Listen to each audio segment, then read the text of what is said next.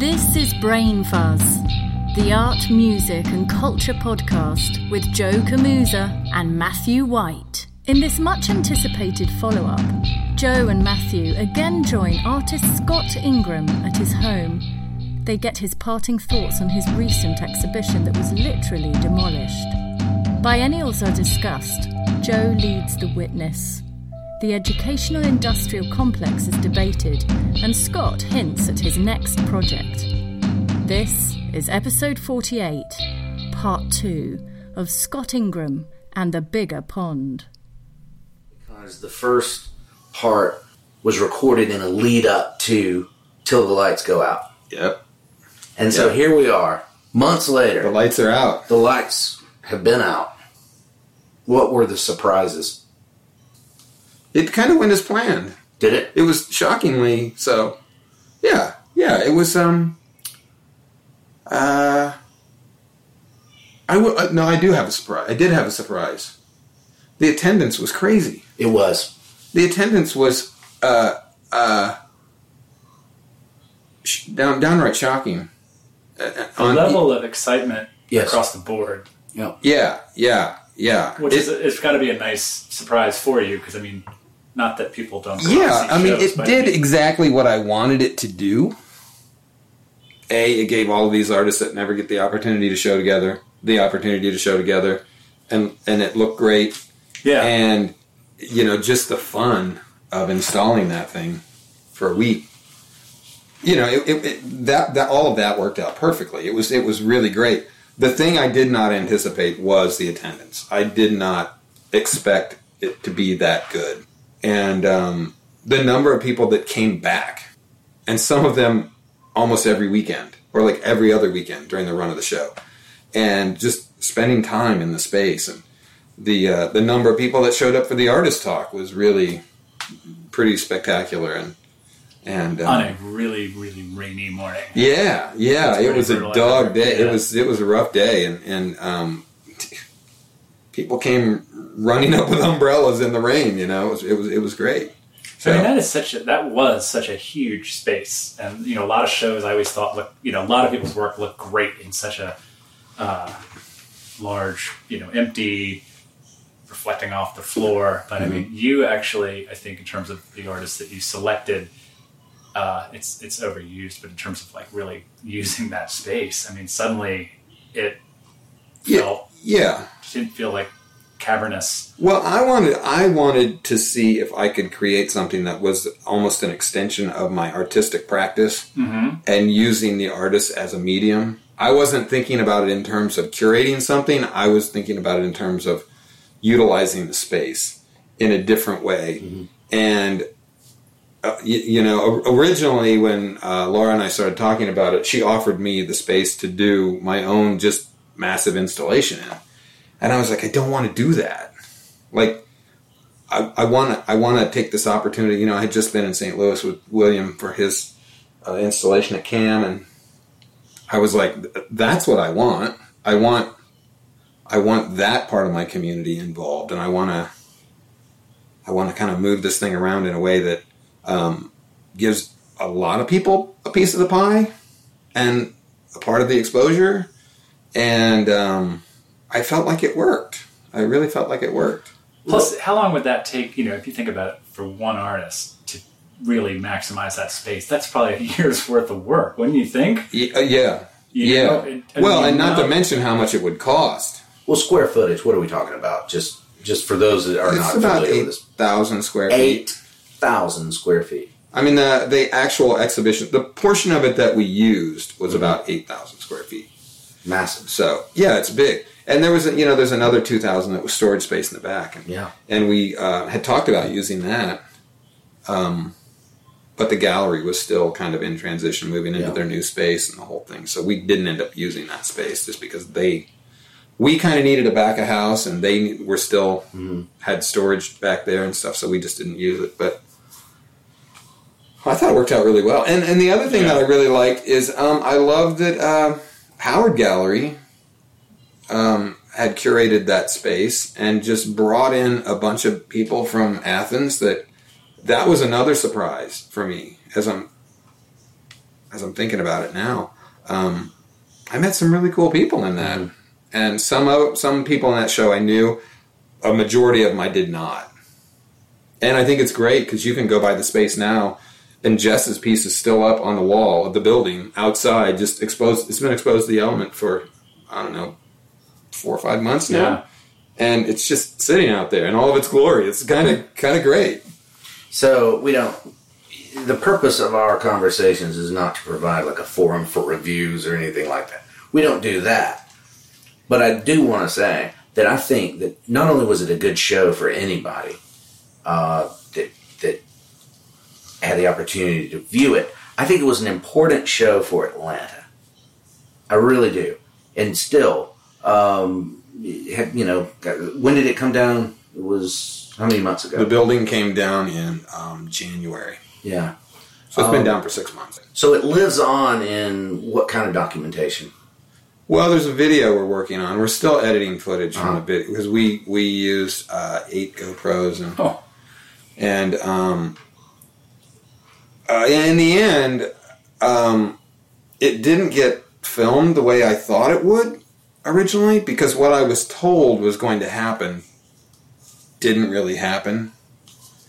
And I was originally told that there would be an excavator that came in from the south side of the building and started ripping out everything and right up to our cameras, And it's not at all what happened because they had to kind of surgically remove that building from the adjacent building. So most of the demo was done by hand and with a Bobcat. So it's a very different demo situation than we had originally thought about, and why I wasn't privy to that information after all the phone calls and meetings and stuff. I have no idea, but there's a choreography there. But I mean, realistically though, when they did take the building down, that's the way they did it. Maybe this was just me as an artist. I didn't ask the right question. Are you going to come in and demo by hand first, or is there some other thing that has to happen? How am I to know? I'm not a demo Or who guy. knows what they found when they, you're thinking, we're just going to tear this. Oh yeah, yeah. I can't imagine that. I think the important thing about the way they did it was it did tie back to the original inspiration for the show, which was ISIS going into museums and destroying stuff with sledgehammers and pushing sculptures over and stuff like that. So in many ways, it was maybe a little more true to the original inspiration. So that was kind of nice in a way, I guess. But the other thing that's kind of cool about it was the footage is just so brutal, and it's like guys smashing stuff, and just. There's some amazing footage there of this guy with just a sledgehammer. He never sets the hammer down, and he just single-handedly destroyed all of my cinder blocks hanging in the middle of the space from the ratchet straps. He just knocks them all out, one at a time, and never sets the hammer down. He doesn't even set it down when he's done smashing all the blocks. He just kind of puts his arms up in the air with the sledgehammer. And, the guy's 4 feet tall. He's the short guy, and he just went through them. It was amazing. Is he performing in a way? Does he know that the camera? They knew the cameras were on us, and they didn't care that the cameras were on them. And he was. I think he was a little bit performing, but he ended up being they were really cool guys. I liked them all. Didn't speak a lick of English, but and we could, we're just communicating by laughing and really? Watching them do this stuff. It's amazing. And they started out actually with my nail polish drawing in the back, and they just went in and just literally punched holes in it, grabbed sheets, and just ripped it off the wall. And I'm like, whoa! It's amazing. And, a lot of the footage, too, when they got the Bobcat out, really we have a great shot of the Bobcat driving through Pete Schulte's drawing, his wall drawing, just, right through the wall. Really? It's great. Wow. It's great. There's some really cool stuff. But the dust was getting so bad. And it's part of why we haven't gotten all the editing done yet, is because we've got to figure out, is this a 30-second video? Is this I don't know we don't know what it's going to be yet, but we're still working on it. What's the takeaway from a creative process standpoint for you? You mean in terms of my own practice, or in terms of the future of this kind of thing? No, for you. Your practice. The takeaway was the generosity of the artists.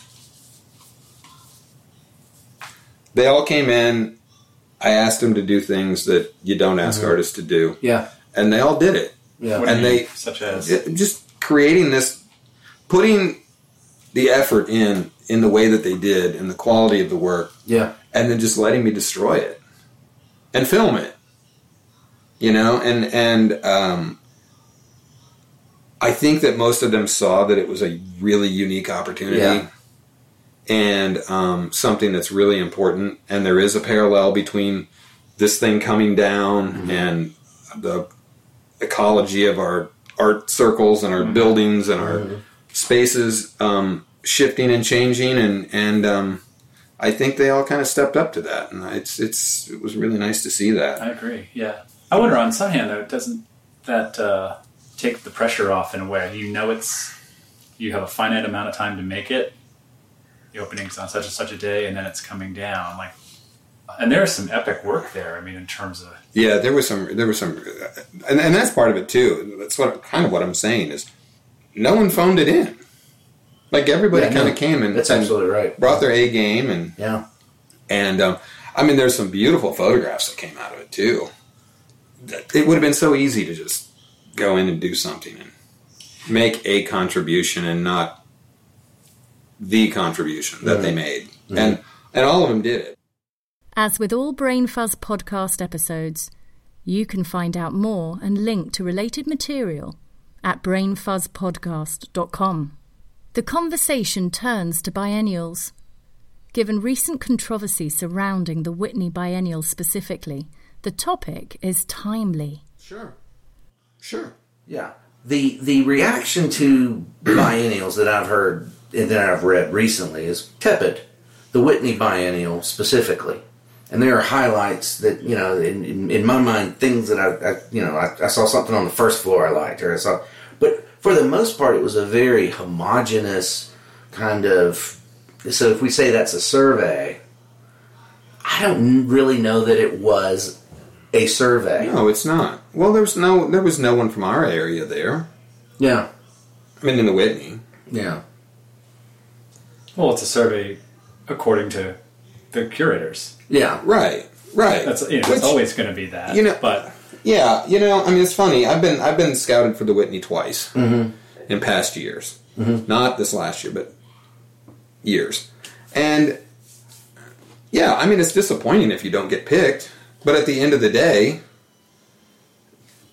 they've got shipping to do.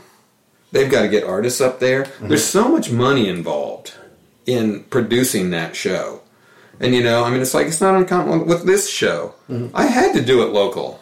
I didn't have a budget to bring people in to do anything. So I had to do it local. I invited a couple people from out of town, and when I realized what it was going to take to get them here, I didn't feel like it was their job to pay to get here to do it. And so I cut them. But, in terms of the Whitney, the process of finding those people is only, it's as limited as what the curator knows. Sure. And who they know. Yes. And from there, you get what you get. Mm-hmm. So I don't know. They always, we can think about it as a survey. It's not a survey. It's not a survey. It hasn't been a survey or an accurate survey. They don't have the square footage to do an accurate survey. No.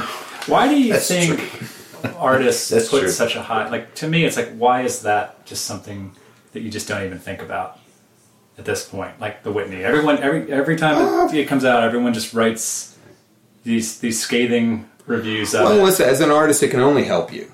Oh, Sure, yeah, sure, but- of course.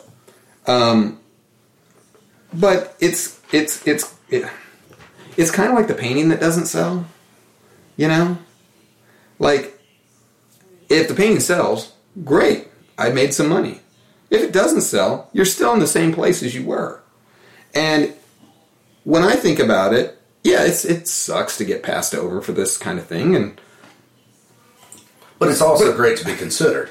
It is if you're really considered. Okay, yeah. All right. So, and I don't know. I mean, again, it goes back to the whole thing. Like, what's the criteria? Mm-hmm.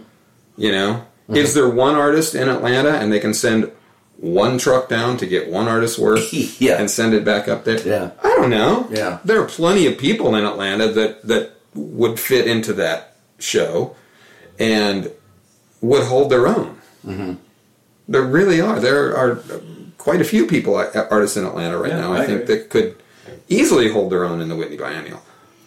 But this idea of a survey, right? Yeah. In the case of this show, yep. It is a survey of sorts. Of sorts.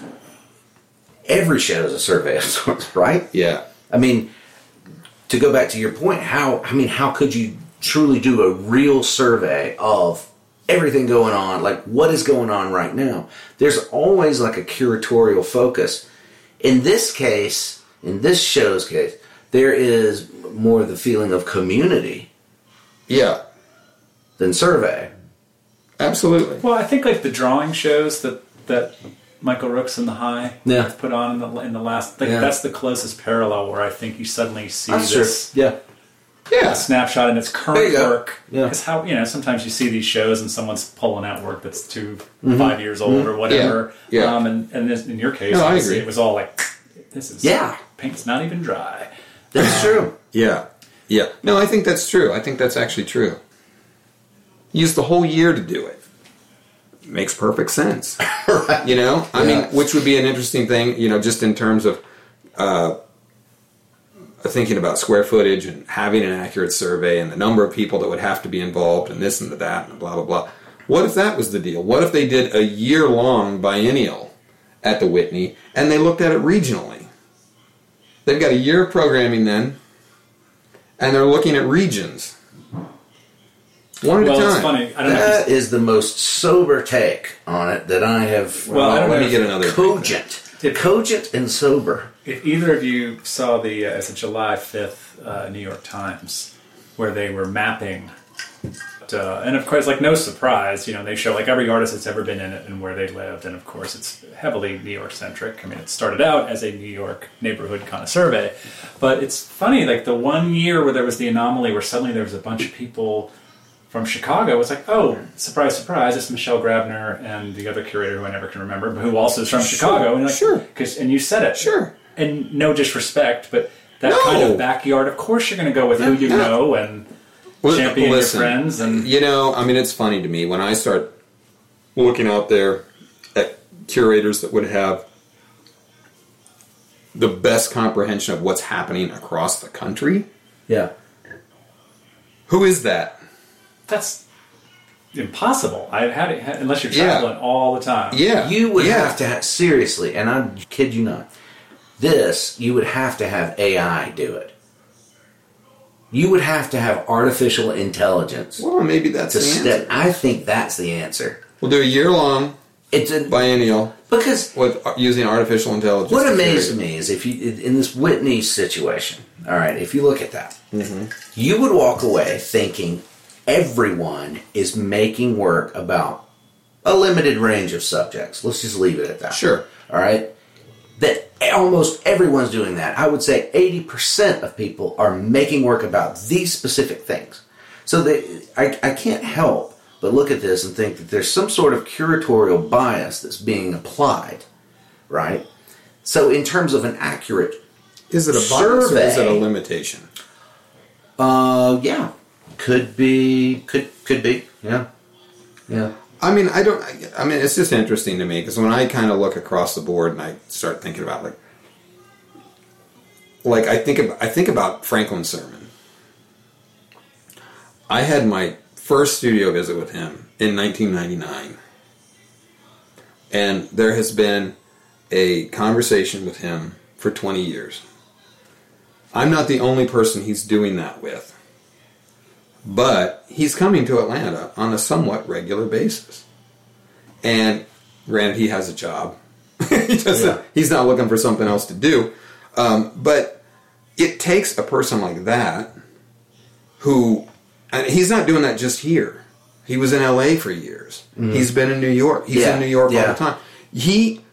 I don't care who you're talking to, he already knows that artist. And he's just one of those people. He puts his nose in all of it. A maven. And he's been doing it for a long time. Which is, But the first time he did a studio visit with me, I'll never forget it. He walked into my studio, and he's like, I've got 15 minutes. That's all they've given me time for.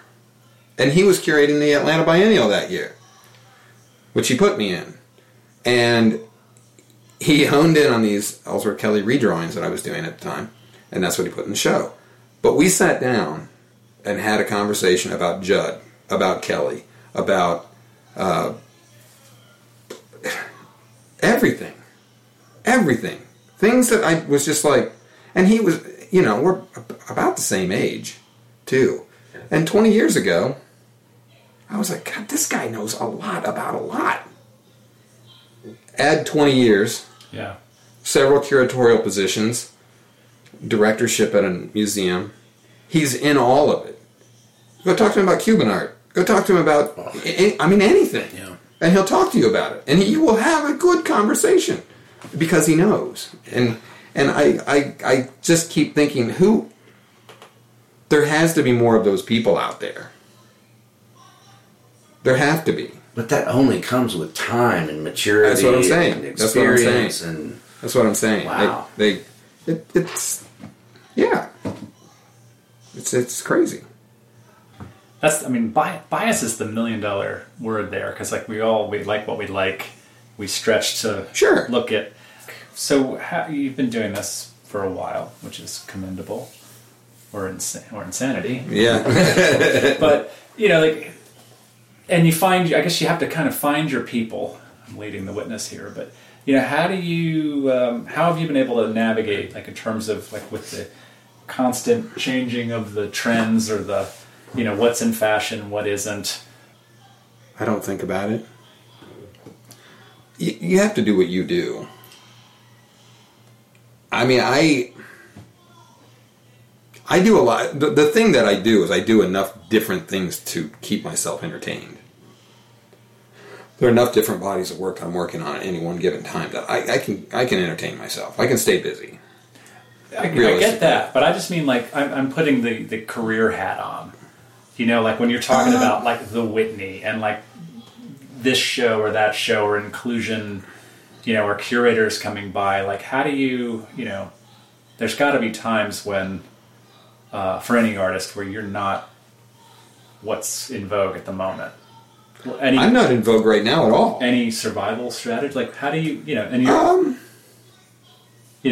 looking at social media, what's that do for you? Yet, I'm assuming I'm really shying away from social media. I just can't do it. I can't do it. Instagram, I'm posting maybe a picture a week now.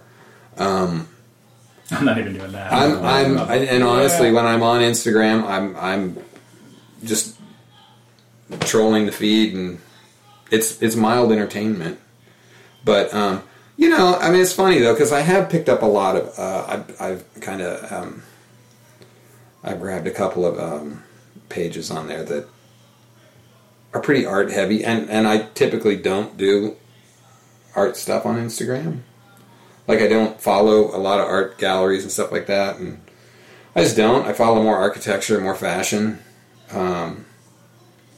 food. So it feeds you things outside of the visual arts. Got it. But I have, I would say in the last 3 months though, I've had a couple people that have kind of really gotten my interest up, and I've gone pretty deep on, probably add 100 pages of things that I'm looking at now on there. Maybe not quite 100, but 75.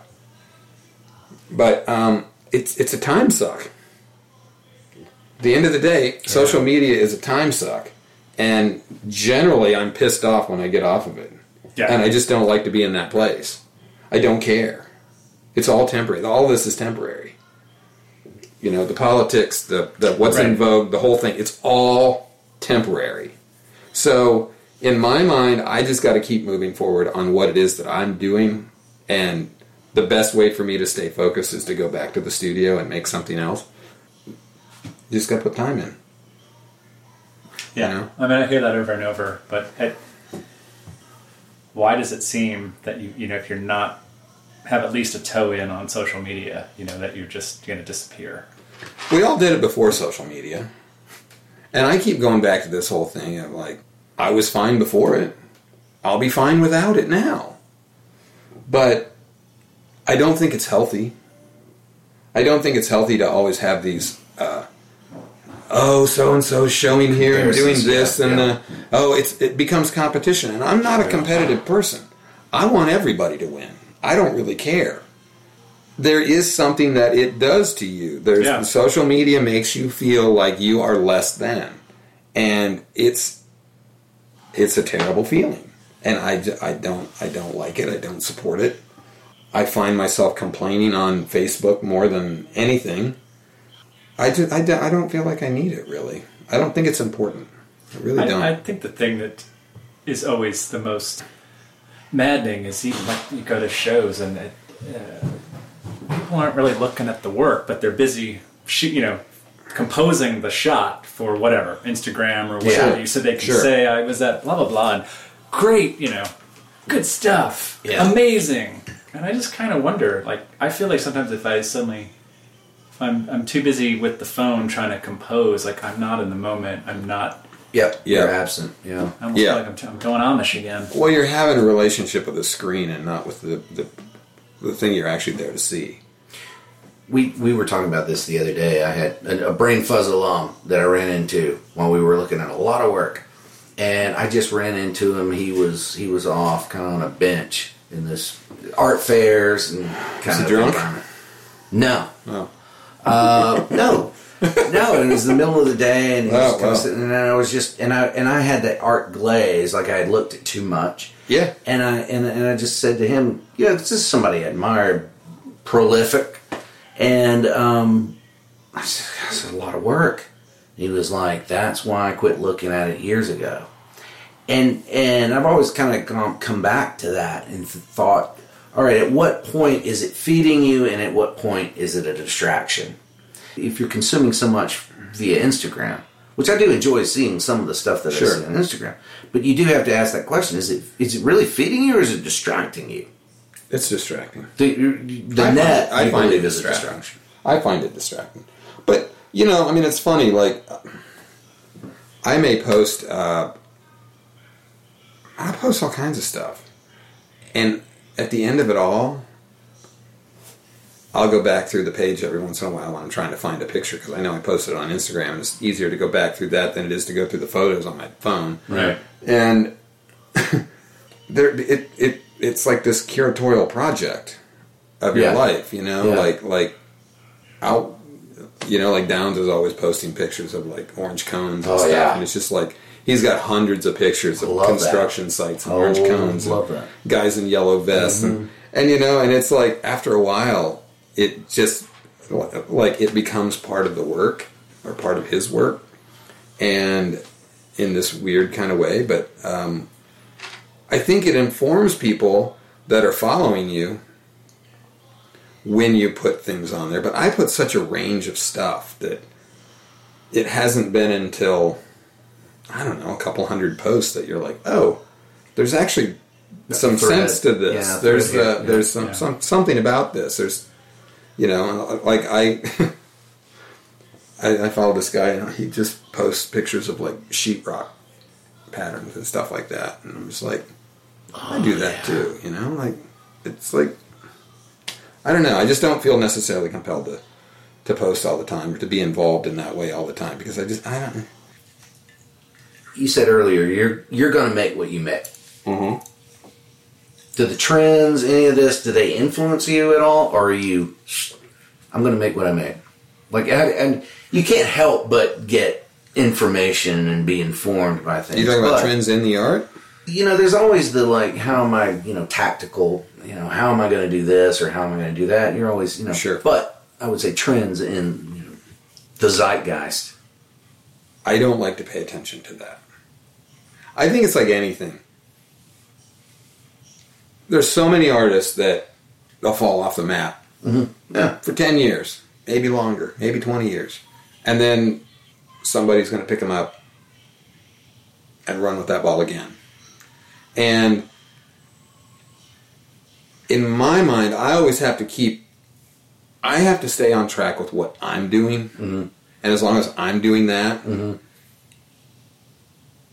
if there's a lull for a while, there's just a lull for a while. Find something to do. Make something else. Mm-hmm. But again, going back to having multiple bodies of work, Mm-hmm. I'll find that I may do a sheetrock painting Mm-hmm. for 3 months. And then I'll go back to doing nail polish.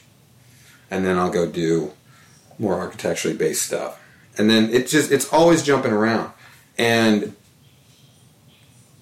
it's a conversation that continues. And as long as the conversation continues, you don't worry about the trends. People will find you. And I feel like it's so dangerous when people are paying attention to trends. They end up screwing themselves. I just don't think I don't think that's healthy. If you're paying attention to trends that much, you are not making your art. Agreed. You're making someone else's work. I can agree. Or with you're that. making just a product. And Yeah. that's not where I'm at. Agreed.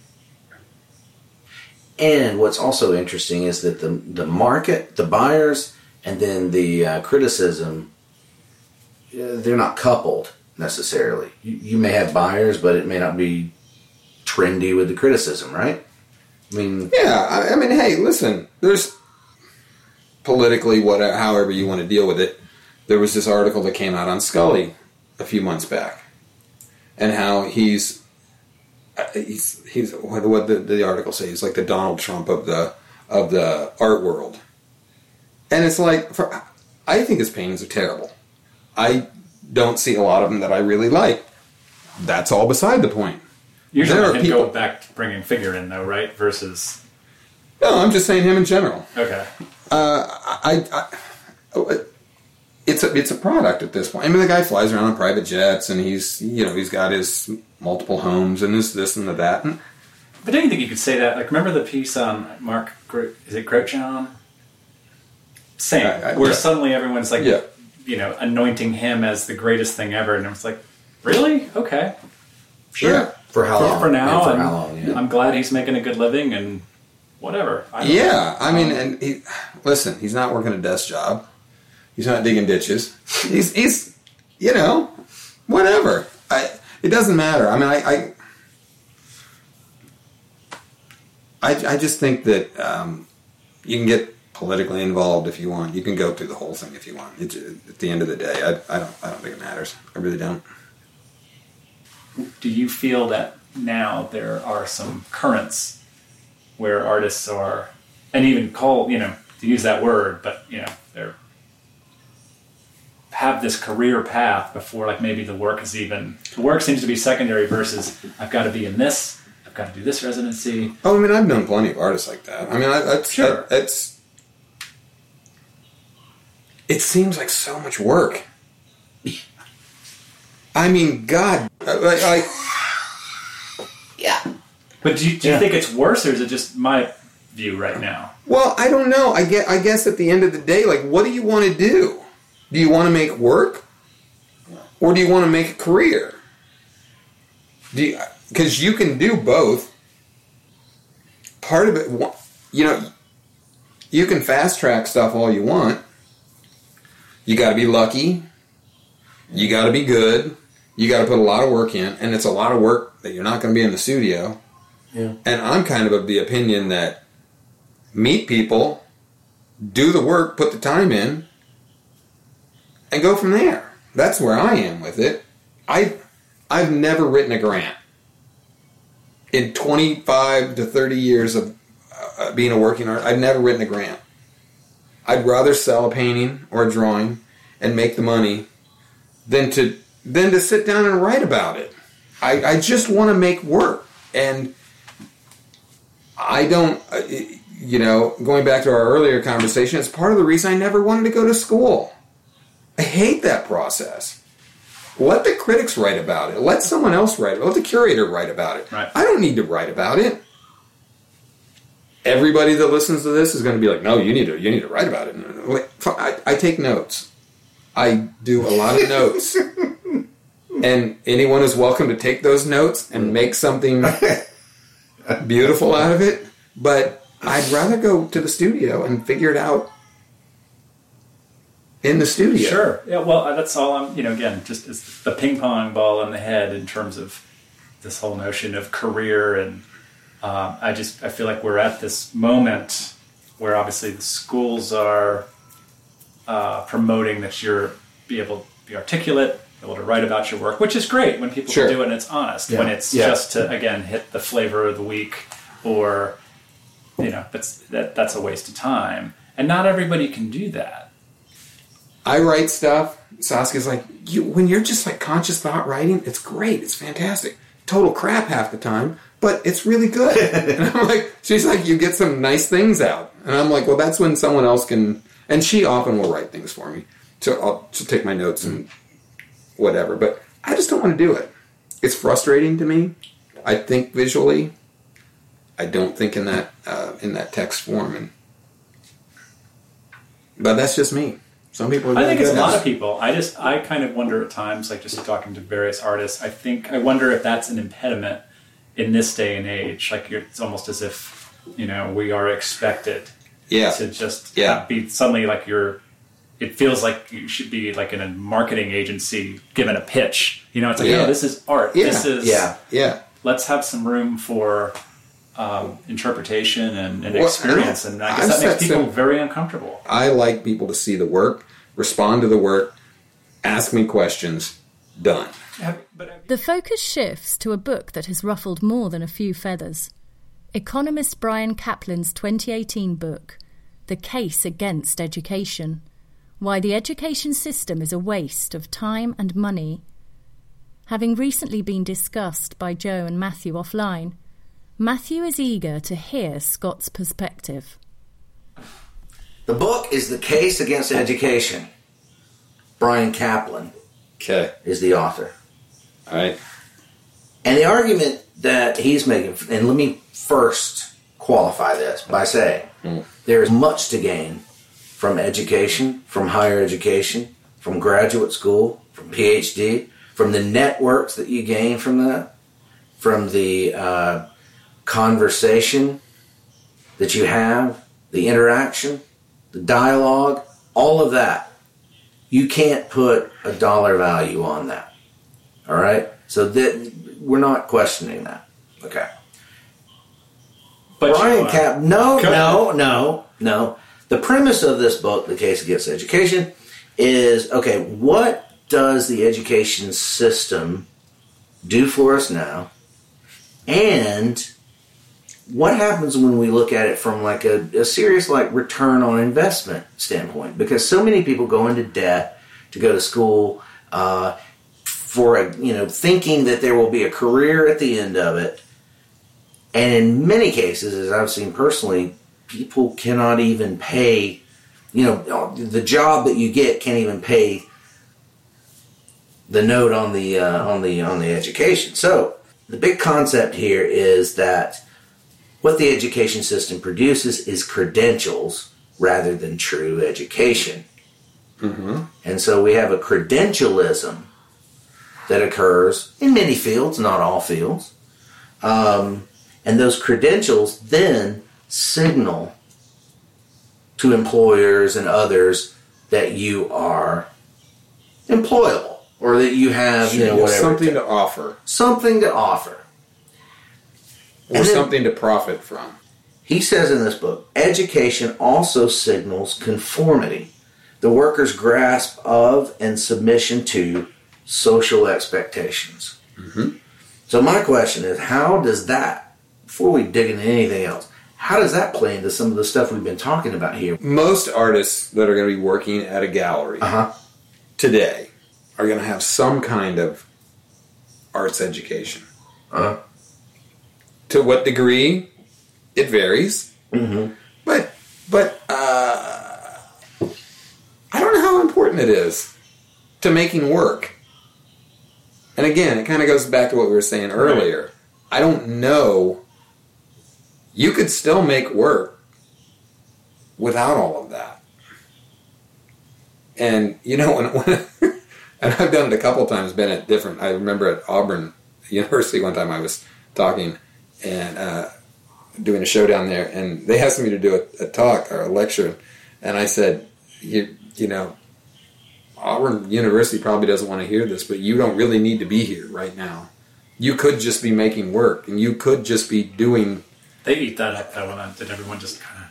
Yeah, the students are like... So, when Eric Fischel was at Lamar Dodd, he just lit the room on fire, and he's like... And he's kind of got that Jeff Bridges dude thing going. He's like, yeah, I think you guys should just not pay your student loans. And everyone's just like, badass, man. You know, like, wow, says you who lives out in the Hamptons, and you know. Yeah, but I mean, I say that because I'm doing my thing without doing any of that. Like, I don't have student loans. I never went to school for it. So there is that. It's like, you go to school to be a plumber? Like, you can make 60 to 100 grand a year being a plumber right now. Think of the people that you hang out with right now that you respect, or the people that you put in that show. The people that are making work, they're going to make work regardless whether they, went to school or not. Absolutely. Yeah, and the biggest thing I hear on any level, BFA, MFA, people are always like, man, like no one showed me how to do this or that. There's always that, and it's like, it's not a tech school. Like, right. And maybe it should be more of a tech school. But it's there if you want. I don't know. Every situation's different. But so one of the questions Brian Kaplan asks is school really the skill factory that we as a culture make it out to be? Is it the skill factory that it maybe used to be? Yeah, but the interesting part of all of that is now you have so many kids coming out with such extreme degrees of education, they have no experience. Correct. And suddenly, you have an internship somewhere, you have any kind of experience whatsoever. Yeah. Have you worked at Walmart? Have you done an internship at Art Papers? Have you done an internship at the High or the Contemporary? Right. And, you get, 1,000 kids doing this? So it also points out in this book, it says what school does for us is, not so much the work ethic as the school ethic. The two ethics do not perfectly coincide. Both school and work teach you to follow orders and cooperate with others, yet they define and measure success differently. School elevates abstract understanding over practical results, passing exams over passing the market test, and fairness over dollars and cents. And when I think about your history, you gained skills early on that you couldn't have gotten. Listen, the first show that I ever installed was a Peter Halley show. It was early paintings. And they blew my mind. But the funniest thing that I took away from that situation was how he made his stretcher bars.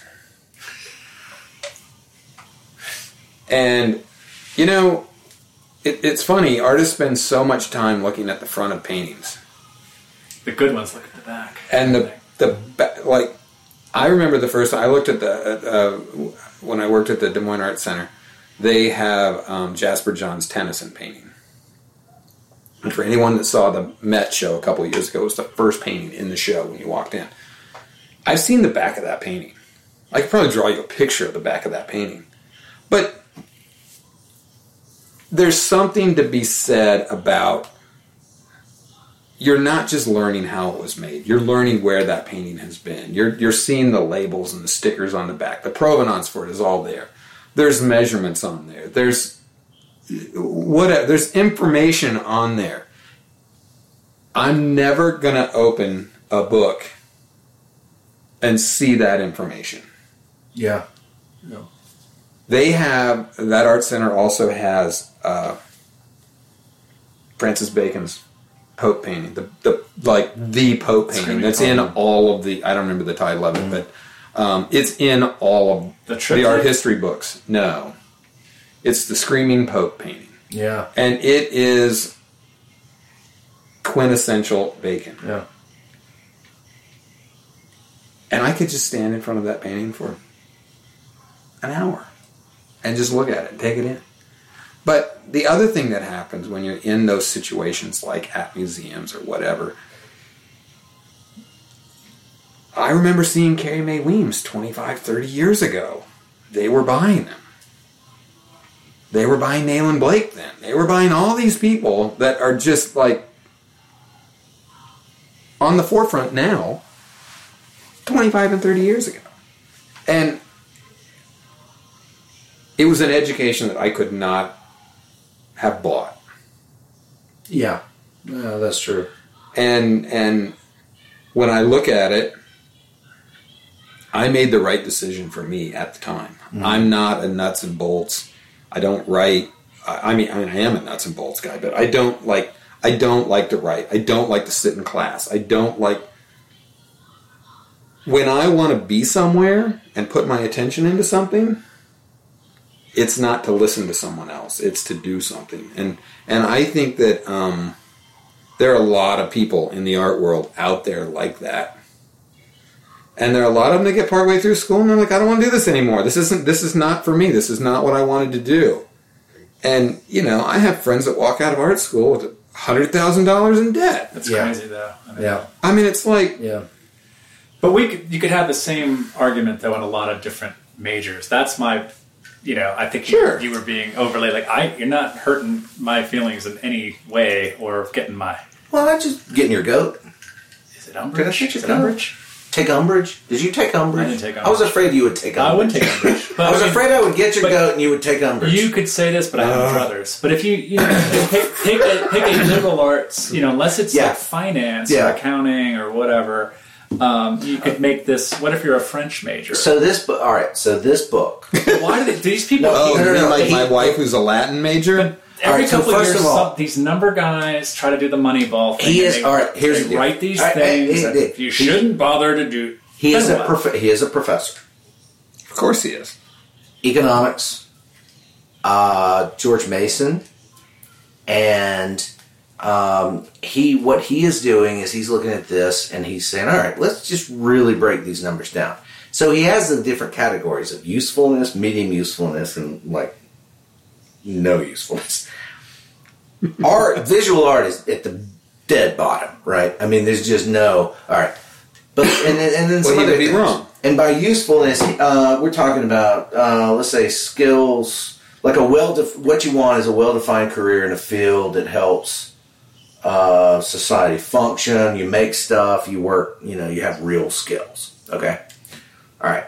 So when you look at like your return on investment is not as high. Well, it's non-existent actually in the ones that there's no usefulness, right? But in the upper echelon, agriculture is one of the areas. Engineering, of course, tech skills, those kinds of things.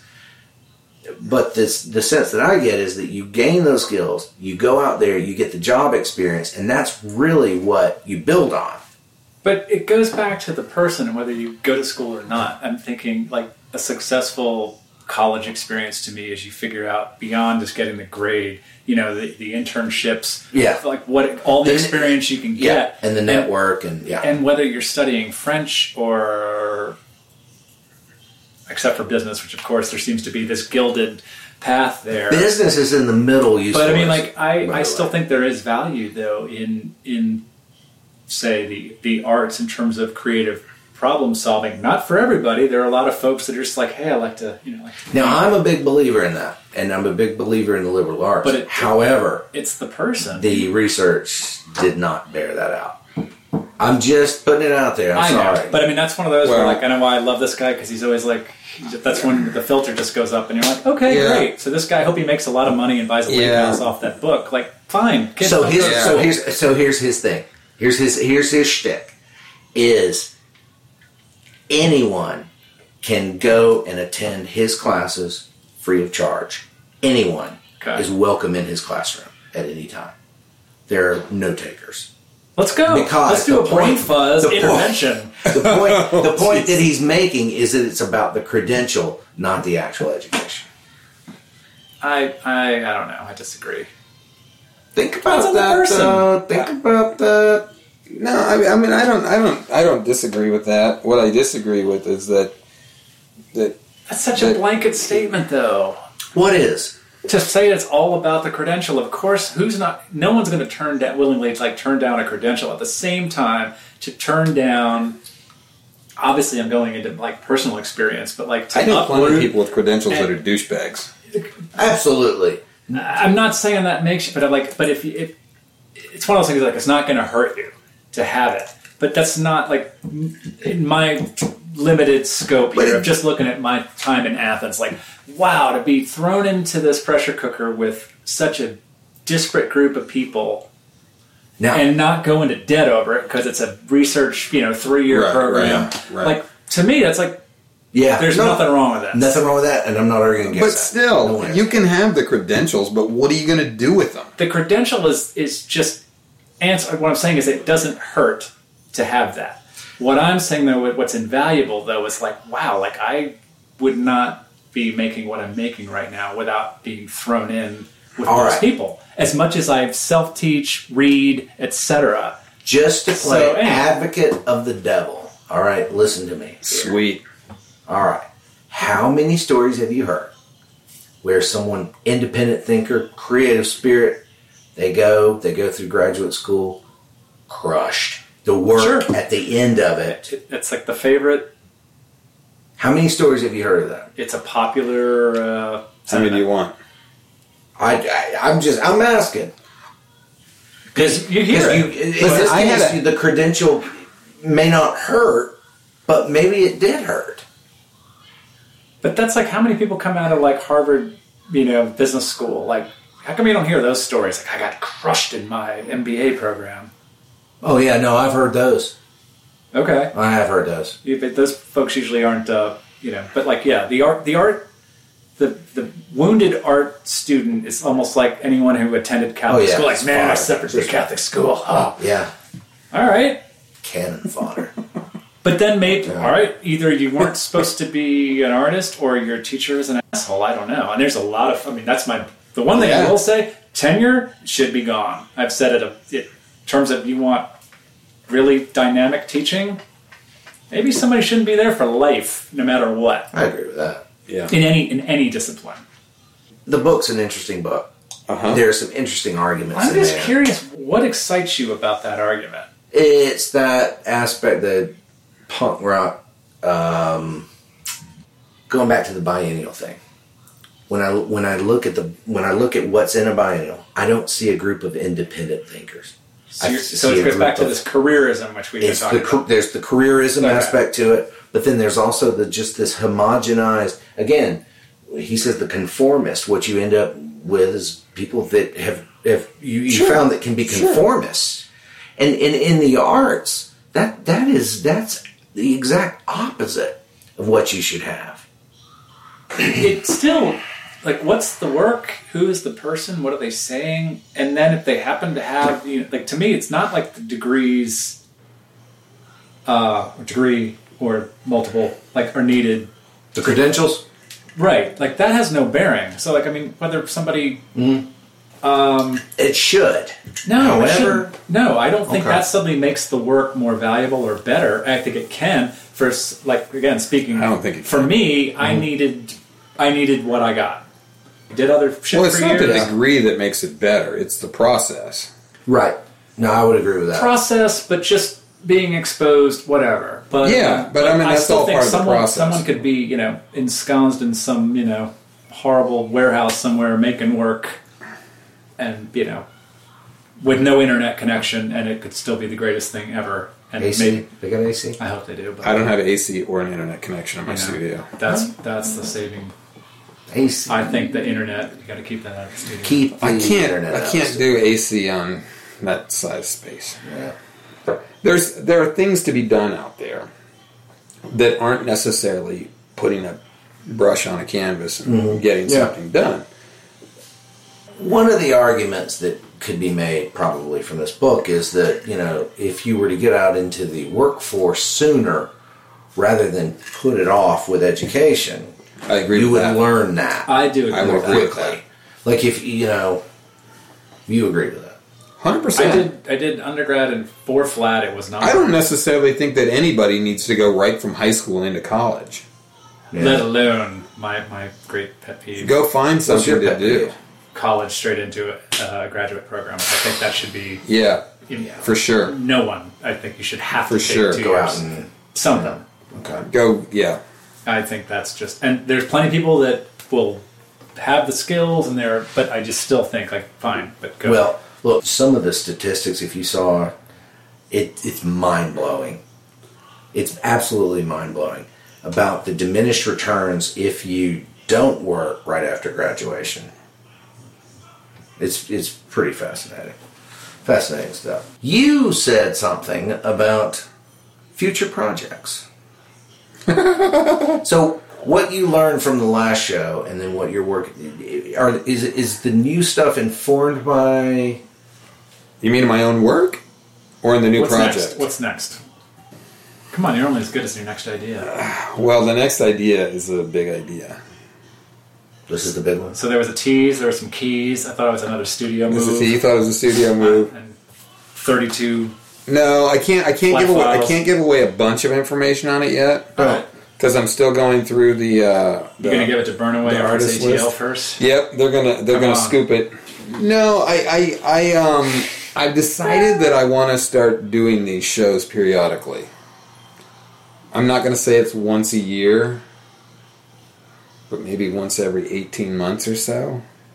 And this is not going to be a little show. This is, if I can...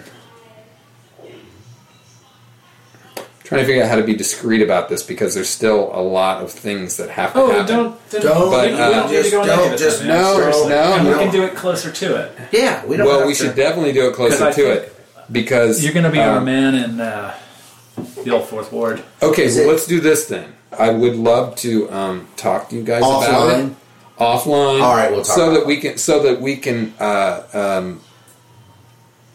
prepare. We can tease for the next one. Okay. Okay. So it's Do it, Dren, and put it in. Connect with Joe and Matthew. Take a look at show notes and discover other episodes at brainfuzzpodcast.com. Engage and join the dialogue on social media with #BrainFuzzPodcast and on their organically growing Instagram, BrainFuzzPodcast. Don't miss the next episode. Subscribe to Brain Fuzz Podcast on your favourite podcast platform: iTunes, Google Play, Spotify, and Stitcher.